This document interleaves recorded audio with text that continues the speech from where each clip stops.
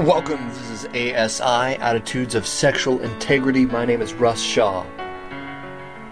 Episode 94. Can we pretend that airplanes in the night sky like shooting stars?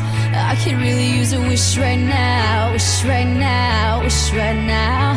Can we pretend that airplanes in the night sky like shooting stars? I could really use a wish right now, wish right now, wish right now. I play that song, Airplanes, because I'm trying to get a kind of musical feel, maybe a way to hit your heartstrings a little bit, to kind of explain and to bounce off some of the emails that I've got recently, and that some of you just feel like, and you just believe that this is just wishful thinking, that you're just making a wish, that maybe you're just wishing that this will go away, that this addiction will not control your life forever. And I'm telling you that it's more than wishful thinking. You can actually do this by the power of the Holy Spirit. And please don't just shut me off when you hear that. Please have the courage to find out what that means. I pray that you do that. I pray that you do that. You pray that you understand and worked and strived to understand,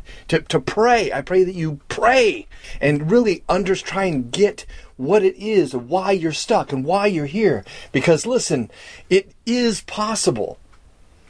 And I just get a lot of people, man, I get a lot of emails. I get a lot of people feeling like this. Here's some Skillet for you.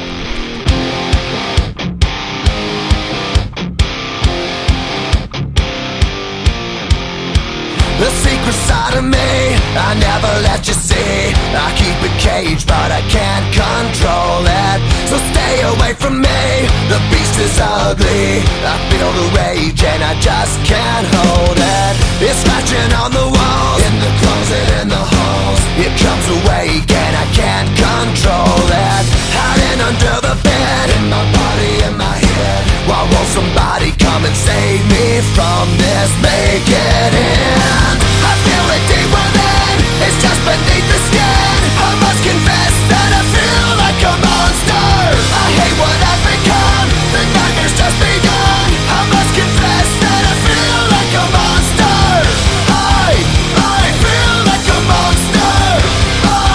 I feel like a monster. This is episode 94. My name is Russ Shaw.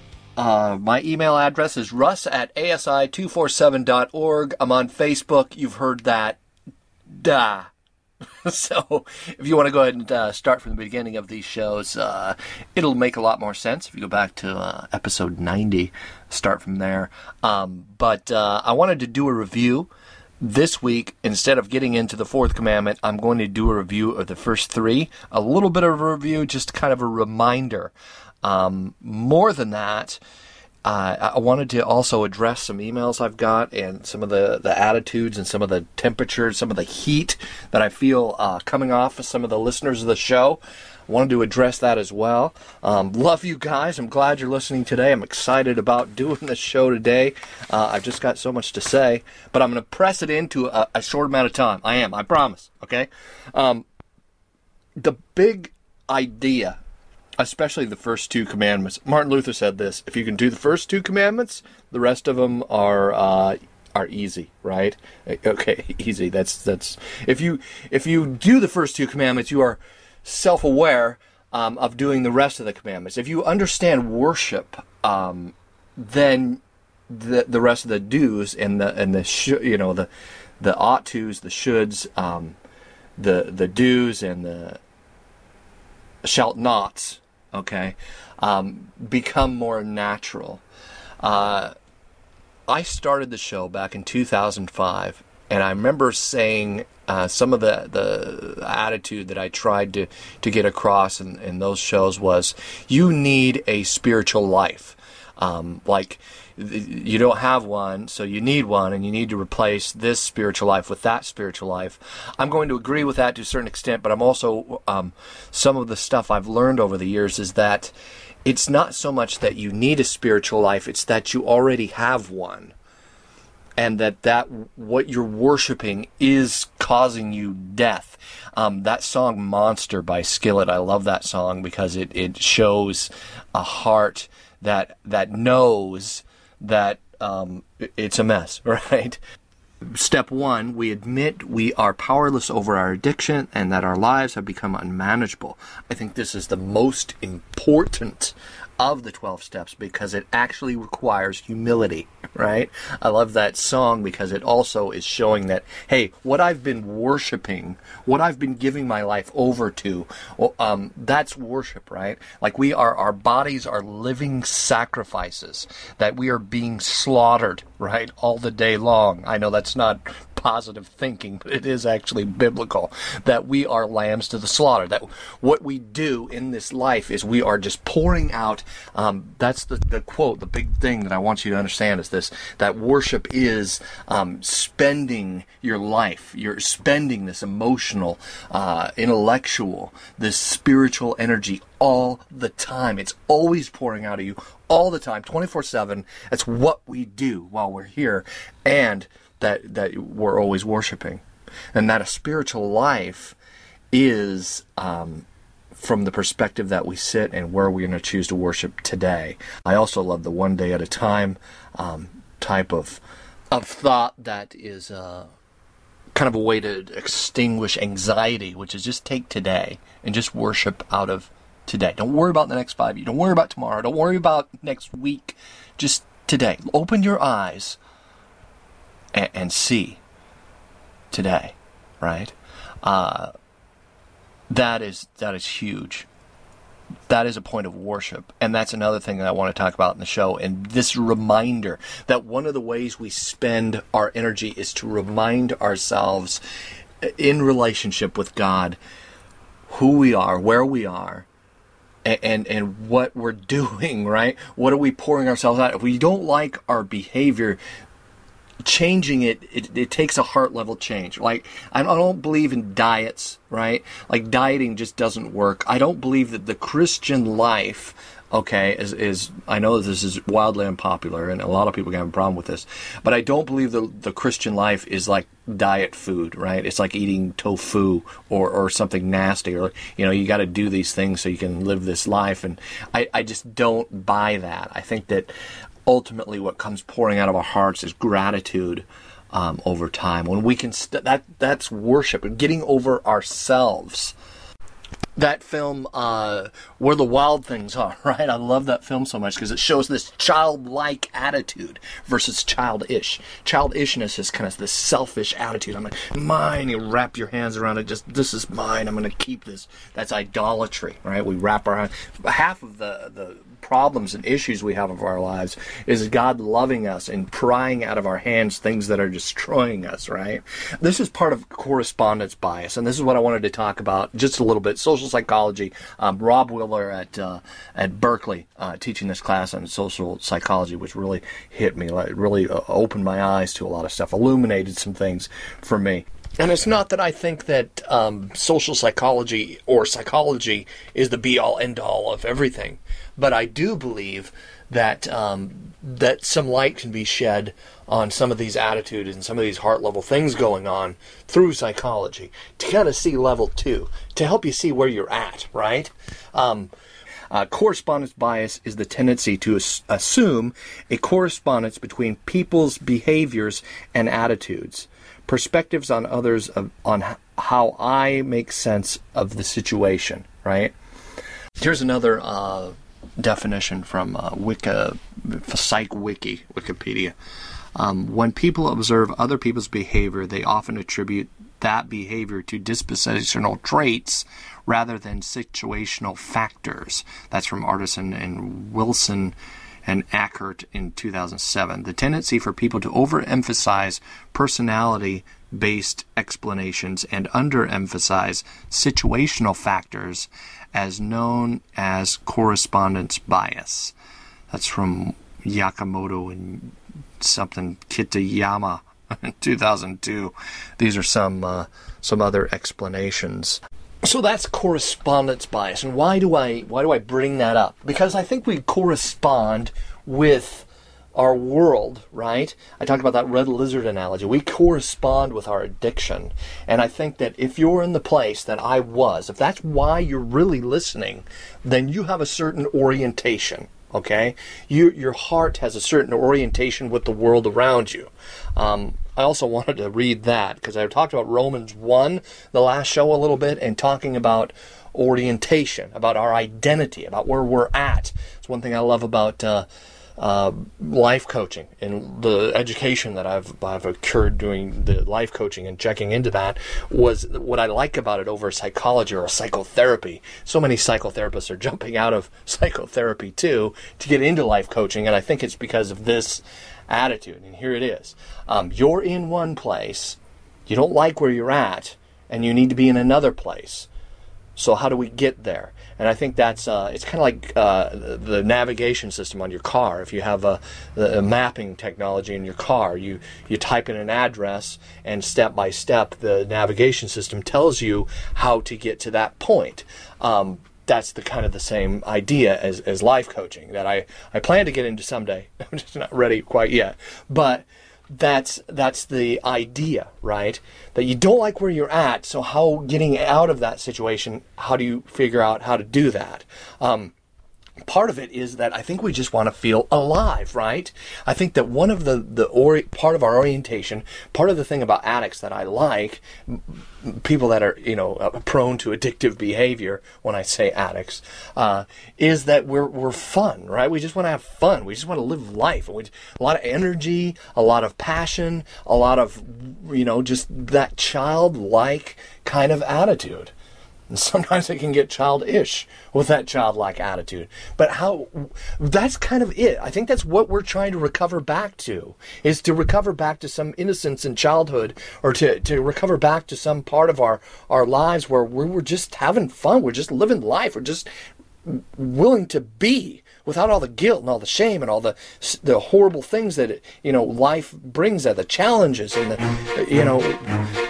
or just live, just be alive. Here's some good Charlotte. Getting hectic everywhere that I go. They won't leave me alone. There's things they all wanna know. I'm paranoid of all the people I meet. Why are they talking to me? And why can't anyone see? I just wanna live. Don't really care about the things that they say. Don't really care about what happens to me. I just wanna live. Just wanna live, just wanna live, just wanna live, just wanna live, just wanna live, just wanna live. Joel and Benji Madden. I'll tell you about these guys. These guys are the brothers, identical twins that started this band, Good Charlotte. The stories like that, like Nikki Sixx's story, these guys have achieved what a lot of people are chasing, right? You want to talk about correspondence bias. A lot of people are so chasing, trying to correspond with their version of success. All right, these guys have reached that. You want to talk about dreams coming true? And these guys are huge, right, in the social world. They are looked at as literally idols to other people. Just knowing that you know someone who's famous like this, could you imagine how much tougher it would be in life being these guys?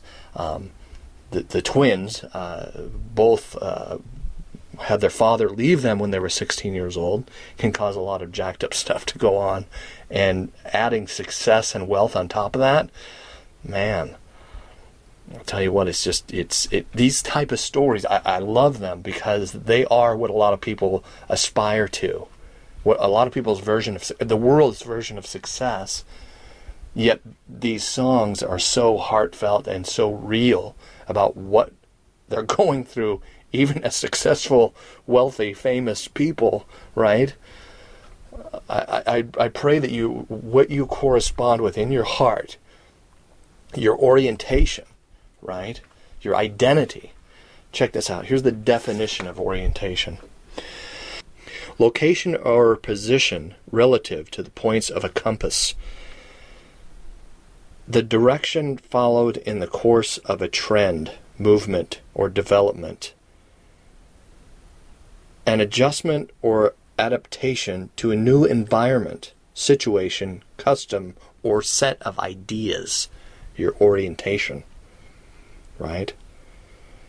In introductory instruction concerning a new situation, orientation from incoming students going to orientation if you're in college. Psychology, awareness of the objective world in relation to oneself.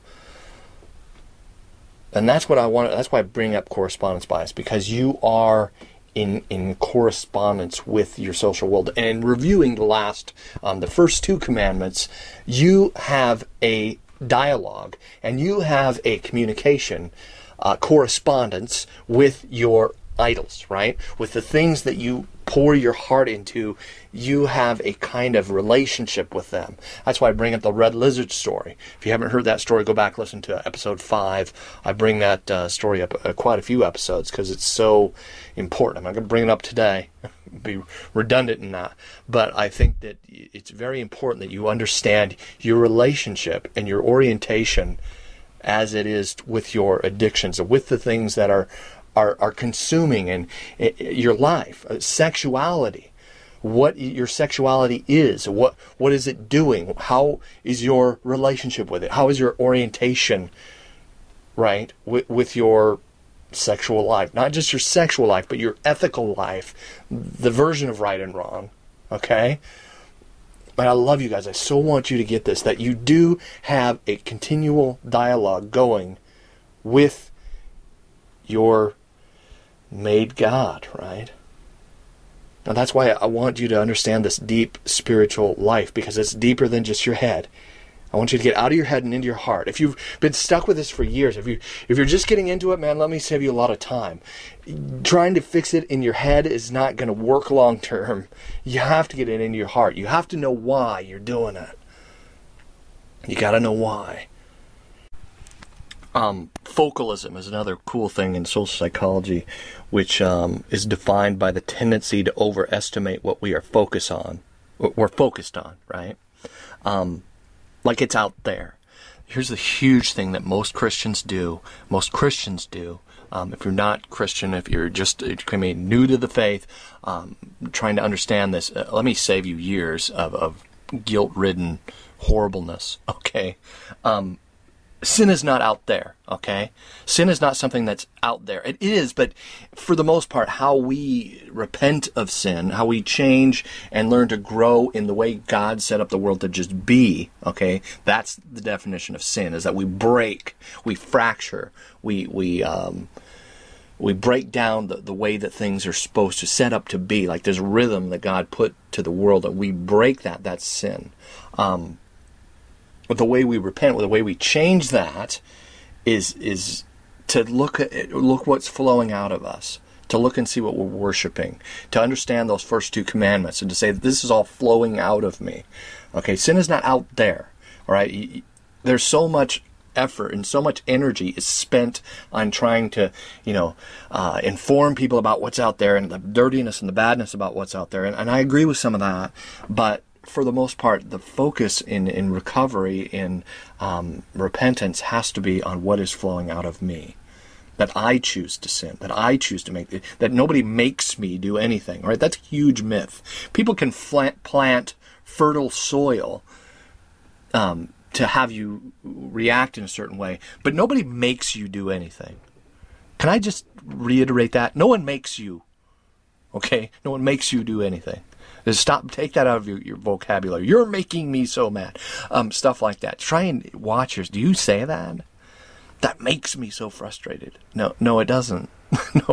No, it doesn't. You've learned a way to react. You've learned a habit of reacting. It doesn't make you. Nobody makes you anything.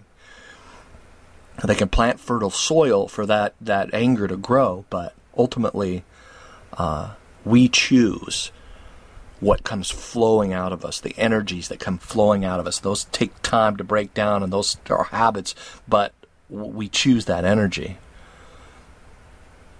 It just comes flowing out of us all the time, right? Whatever it is, that's our life. Changing it is not just, it can be, but for the most part, most of us aren't varsity disciplined enough to just, I'm just going to put a new tape in the tape deck and change it No, come on. our relationship with God, going back to correspondence bias, your correspondence with God can be dark. If you come from a religious background, I'm sorry, man. I get that. I love you. God is not a mean father. God does not hate you. God is lovingly pursuing you and calling you to Himself. You're not listening to this podcast by mistake. That there is a reason for everything. A song that really hit me was this song by 6am. It's called "Pray for Me." Talking about recovery and talking about just looking into Nikki Sixx's life, I believe through this book he wrote, The Heroin Diaries, and through his recovery and his relationship with God. And this song really shows a jacked up relationship with God, a misunderstanding of how we see God. And I think a lot of us feel this way, and I felt this way, that please pray for me because I don't want to. Please pray for me. Like, you go to Dad for me, because I think Dad hates me. Okay? I think Dad is done with me. I think that me and Dad don't have this great relationship. I'm mad at Dad, right? That was me too. I'm mad at Dad. You go talk to Dad for me. You pray for me, and I want to be prayed for. I don't know if I've ever met anyone that didn't want to be prayed for. Can I pray for you? Most people go, yeah, man, please pray for me. So we have that. Like, yeah, go talk to Dad for me. I think he's just done, man. I think he's done with me. I think he's just pissed off, and he's done with Russ Shaw. He doesn't want to talk to me. Nothing could be further from the truth. But we feel that. That's how we feel. That's how our attitudes, our emotions correspond with this concept of God. Maybe I'm so evil that He wants to knock me down, hit me with his stick in his hand, and I'm afraid. I'm scared of God. I think there's a healthy fear of God, but that's not it. If we run from God instead of to Him, then we're falling for religion, right? We're believing a lie. That's kind of getting ahead of myself in the commandments, but believing lies is the main problem with all of us. We believe lies. I talked about Romans 2 in the last few shows about that it's God's kindness that leads us to repentance, right? It's God's kindness and love that leads us to heart change. The scripture I want to talk about today was 2 Corinthians 7:10. For godly grief produces a repentance that leads to salvation without regret, whereas worldly grief produces death. Worldly sorrow, in some translations, is the word. That is so true. Leads to salvation without regret. Like, God's not after your begrudging submission. Do you realize that? That living this life is not like trying to eat diet food, right? Like, here's a box of shag rug. You eat that and you'll lose weight. I mean, stuff like that. It's not that. God's not after your begrudging submission. He's after your long-term joy because He loves you, right? Worldly grief, worldly sorrow leads to death. Worldly sorrow is that, pray for me. I don't think God wants to talk to me. And we can be such a big influence in just praying for people, man. I tell you what. Don't think that you have to just go and save people if you're a Christian. Just pray for people. Say, hey, can I pray for you? Stuff like that. Our relationship with God, Jesus pays the price. I've said that so many times, that Jesus takes our sin. I'm going to leave the show with this. Here's my blog post that I left on Teens Against Porn. A guy asking about religion. Here was my response. I believe in Jesus because I've seen this selfish self-absorbedness in religion. I don't know if self-absorbedness is actually a word, but I don't know. I threw it in there anyway. In my own life and in others, I've seen this selfish self-absorbedness. Here's 4 reasons I love Jesus and I reject religion. Number 1, religion is all about what I do. God demonstrates His love through Jesus. God did it, gifted righteousness to me, and I get to receive it. There's 3 scriptures on all of this. It's 2 Corinthians 5:21, Galatians 2:15, and Ephesians 2:8. If you want to look those up, write those down. Pause it, rewind it, look those up. That's good stuff. Anyway, number 2, religion is about me scoring brownie points with God. God desires my heart, not my do's and don'ts. He loves me in relationship. It's me putting down my stuff, hands empty, and reaching for Him. Putting down all my shoulds and ought tos, just laying them on the ground and reaching for Him with empty hands, coming to God. That's relationship over religion. Number 3, religion ends in worldly guilt or pride. It's all about Jesus. I'm being transformed from the inside out through Him. That it takes time and trusting and pressing into Him as my Savior and not myself. Not shoving in from the outside books and head knowledge and religious shoulds and ought tos. Like I could live up to some whittled down version of the law and feel proud of that. Or I can't do this. I just can't. Woe is me. I'm a terrible person. I'm a monster. I'm horrible. And you just quit on the whole thing altogether. Live out your life like a boat floating around with no rudder out in the ocean, just being tossed around by the winds and usually ending up crashing on the rocks eventually. It's giving up on our faith. Number 4, religion says if you can obey, do this mantra, find enlightenment. If you can just be a winner, right, then I will love you. How evil is that? God is a loving Father and says, I already love you. Come to me. I love you so much. Taste and see that the Lord is good, and you can trust Him. When you can trust Him, when I can finally go, okay, I can trust you. I'll trust you. Then you can see Jesus. It's taken time, but now I can trust without resentment and without works-motivated reasoning. I can obey. That's God's love changing me, changing you from the inside out. Right? It's a heart level change that takes place, that comes through the heart, that flows through the heart and comes out of us in our behavior.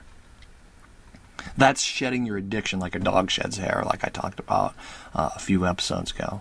Something I stole from the men's conference. One of the guys said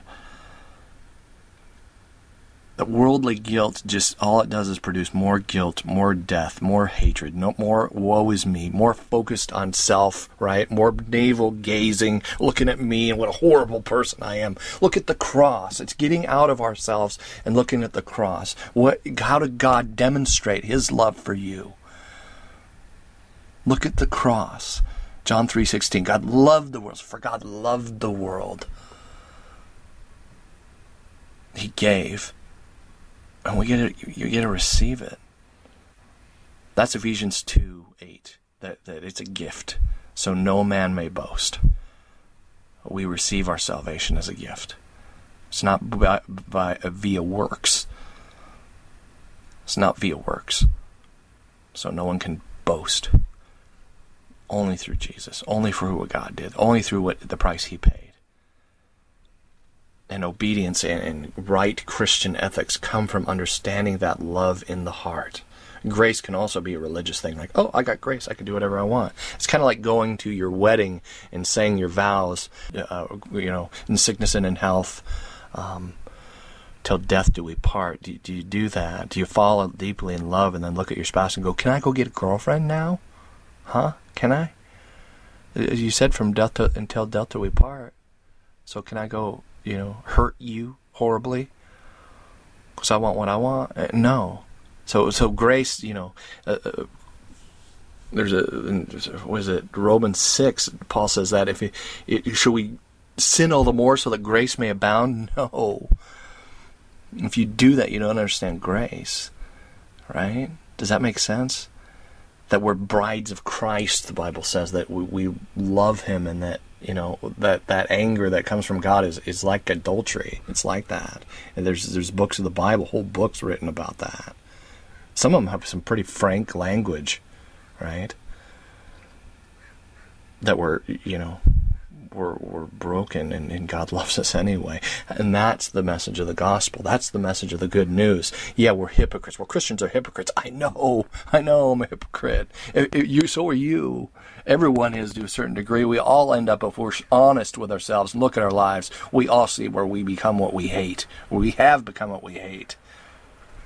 And God loves us anyway. How great is this God that he loves hypocrites, that he loves us?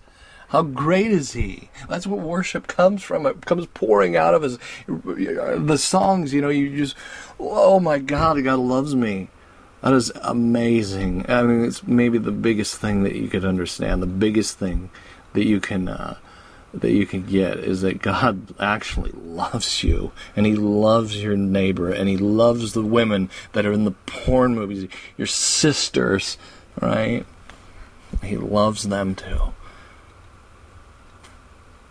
And he doesn't want us to destroy ourselves. And he doesn't want us to destroy our sisters or our brothers, ladies. That he loves us that much, and he continues to love us. I wanted to end the show on this. Psalm 34:8. "O taste and see that the Lord is good. Blessed is the man who takes refuge in him." Do you see? Do you see that the Lord is good? Or do you think it's about religion?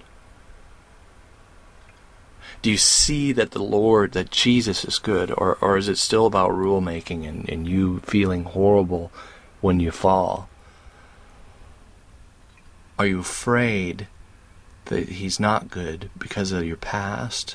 Because of some of the things that may have happened to you? Because you may be a victim of certain things? And I get that. I was horrifically sexually abused as a kid on more than one different occasion, all right? Which is way more than anyone should ever endure. And I had a lot of anger towards God in that, to be honest with you. And I had to work that out with God. And you may have to work out your relationship with God and your hurts and your pains and your the hand you were dealt, right, in life. When you were born and the family you came through. So I know that I brought up a lot of stuff, right? I talked about a lot of deeper issues, and I pray that I know that for some of you are going to disagree, some of you are going to have some discord with me, some of you are going to have an issue with some of the stuff I said. Listen, it's Russ at ASI247.org. Please don't just fight this on your own. Don't let your correspondence bias take over and not have a dialogue about this. Please, I pray that you can stop dialoguing with yourself, okay? Because that's that correspondence bias. I pray that you would correspond with me and have the courage to bounce some of that stuff off of me if you disagree. I just pray that you would do that. Or the blogs, PurityReport.com, teensagainstporn.com, the blogs that are out there. Just please, I pray that you talk about it. I pray that you talk about it. Triple X Church has great blogs. On my website, asi247.org, I pray that you talk about it. Okay? Don't let it sit inside you, because it grows. The things you think and the words that come out of your mouth, the stuff that comes flowing out of you is seeds. And all that stuff just grows more crops in the future. Again, I love you guys. Please, don't keep this inside you. Talk about it with somebody. If it's not me, please, I pray that you talk about it with somebody. And I pray that you see. Anything, I pray that you see. You open your eyes and you see. There's that line from The Matrix where Neo wakes up and he opens his, why do my eyes hurt so bad? And Morpheus says, because you've never used them before. That the Lord is good. Taste and see. And you share that because it tastes so good. I love Jesus, and the only way I could love him the way I love him is that he is real, and his relationship with me that has flowed through my heart. I love you guys. I'm going to leave you with a song by Deciphered. Down is the name of the band. It's called No Longer. Till next time. Till next week. Love you guys.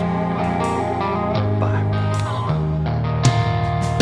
I never knew just what to do, and it came to life and all its promises. I always heard every word that came along the way. Now I know that what I sow will always be the way things really just grow. Forever now, please show me how to fight these feelings. They're still reeling. No longer will I have to rewind the past, 'cause I've come to cleanse within. No longer will I carry this weight in mass. Now I face the day with no shame. I've always tried to live the life, but now I'm looking back and it doesn't seem right. How I lived to never give and always take what was.